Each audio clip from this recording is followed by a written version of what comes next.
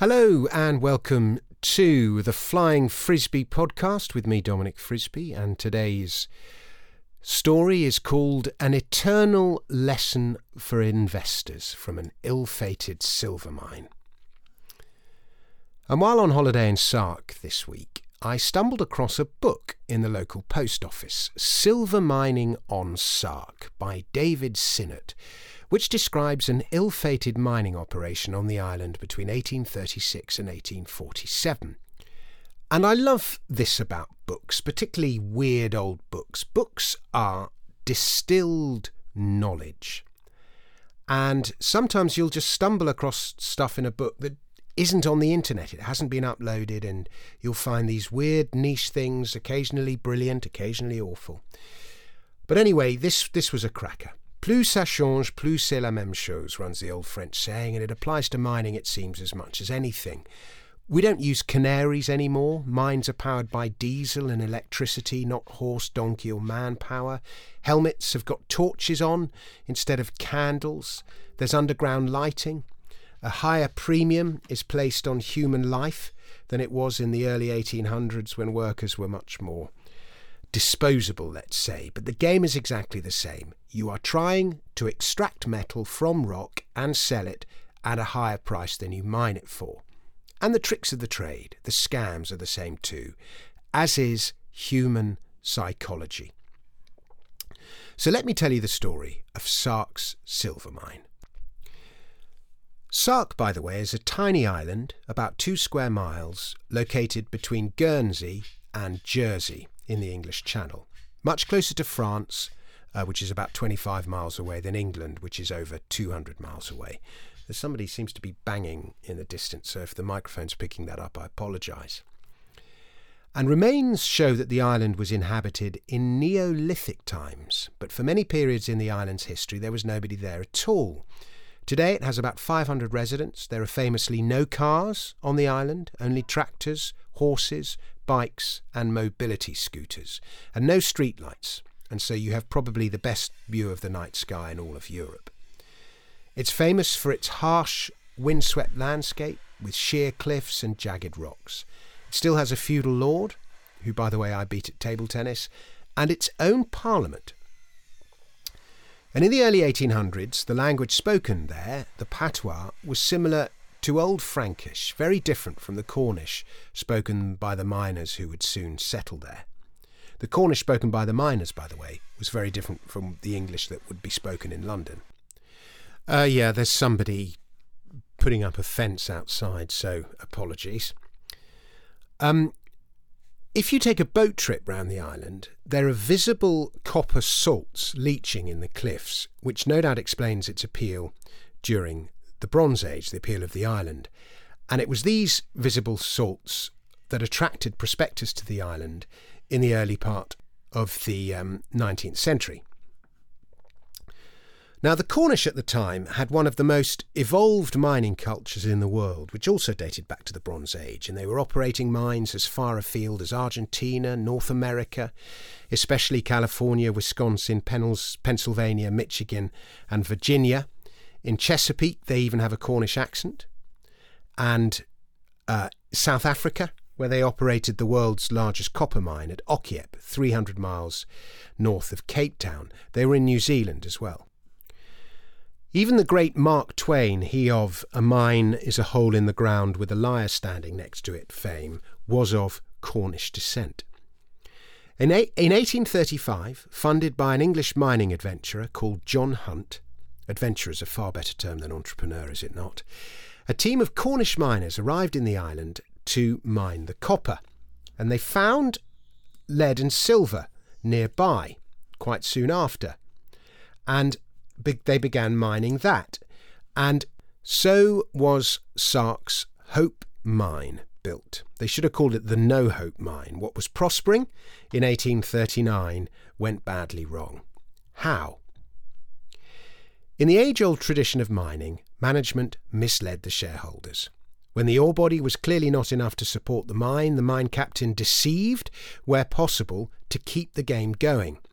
Management had a vested interest in doing so, even if it was no longer profitable. Their salaries depended on it.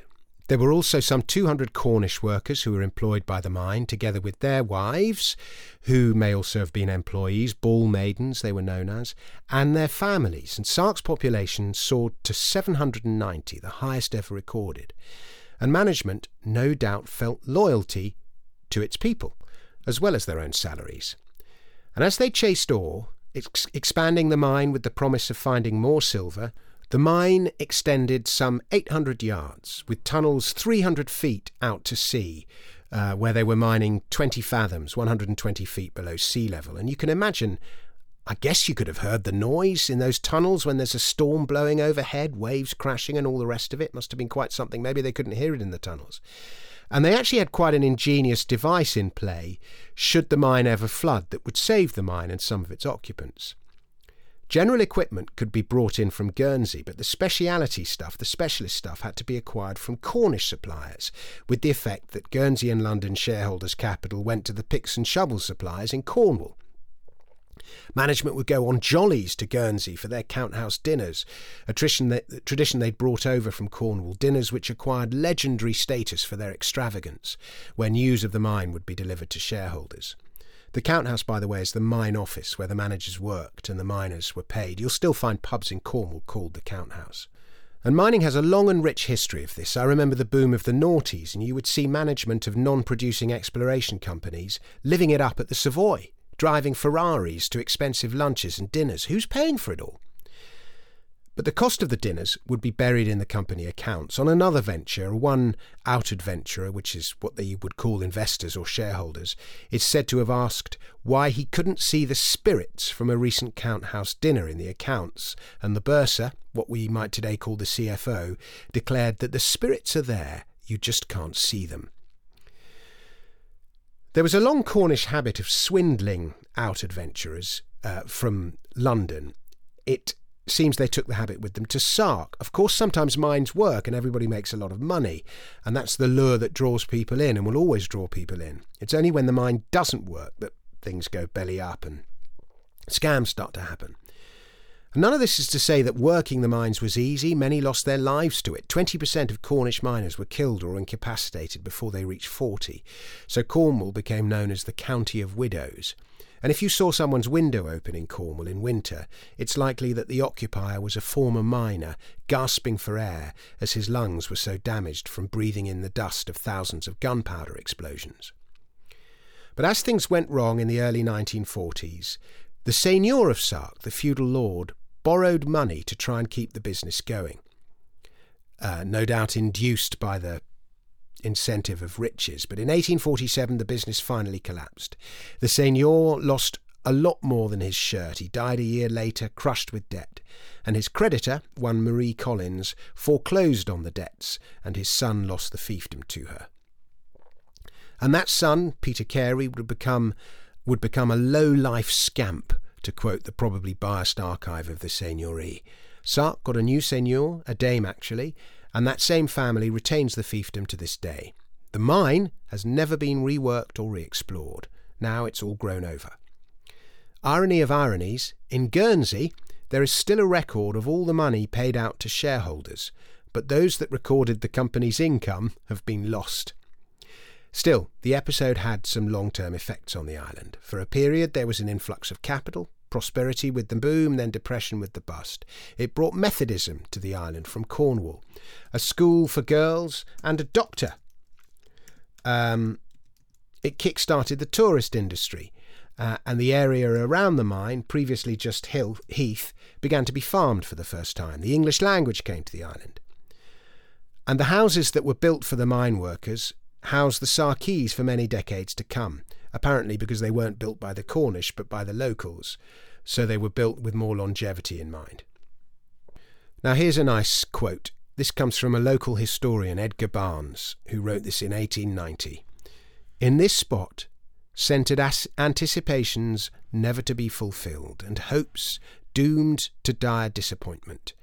At the bottom of the mine lie buried the fortunes of an ancient family, the hard-earned savings of people who had little to spare, and the wasted energies of hundreds of stalwart men who had hoped to share in the wealth which their efforts were to have won.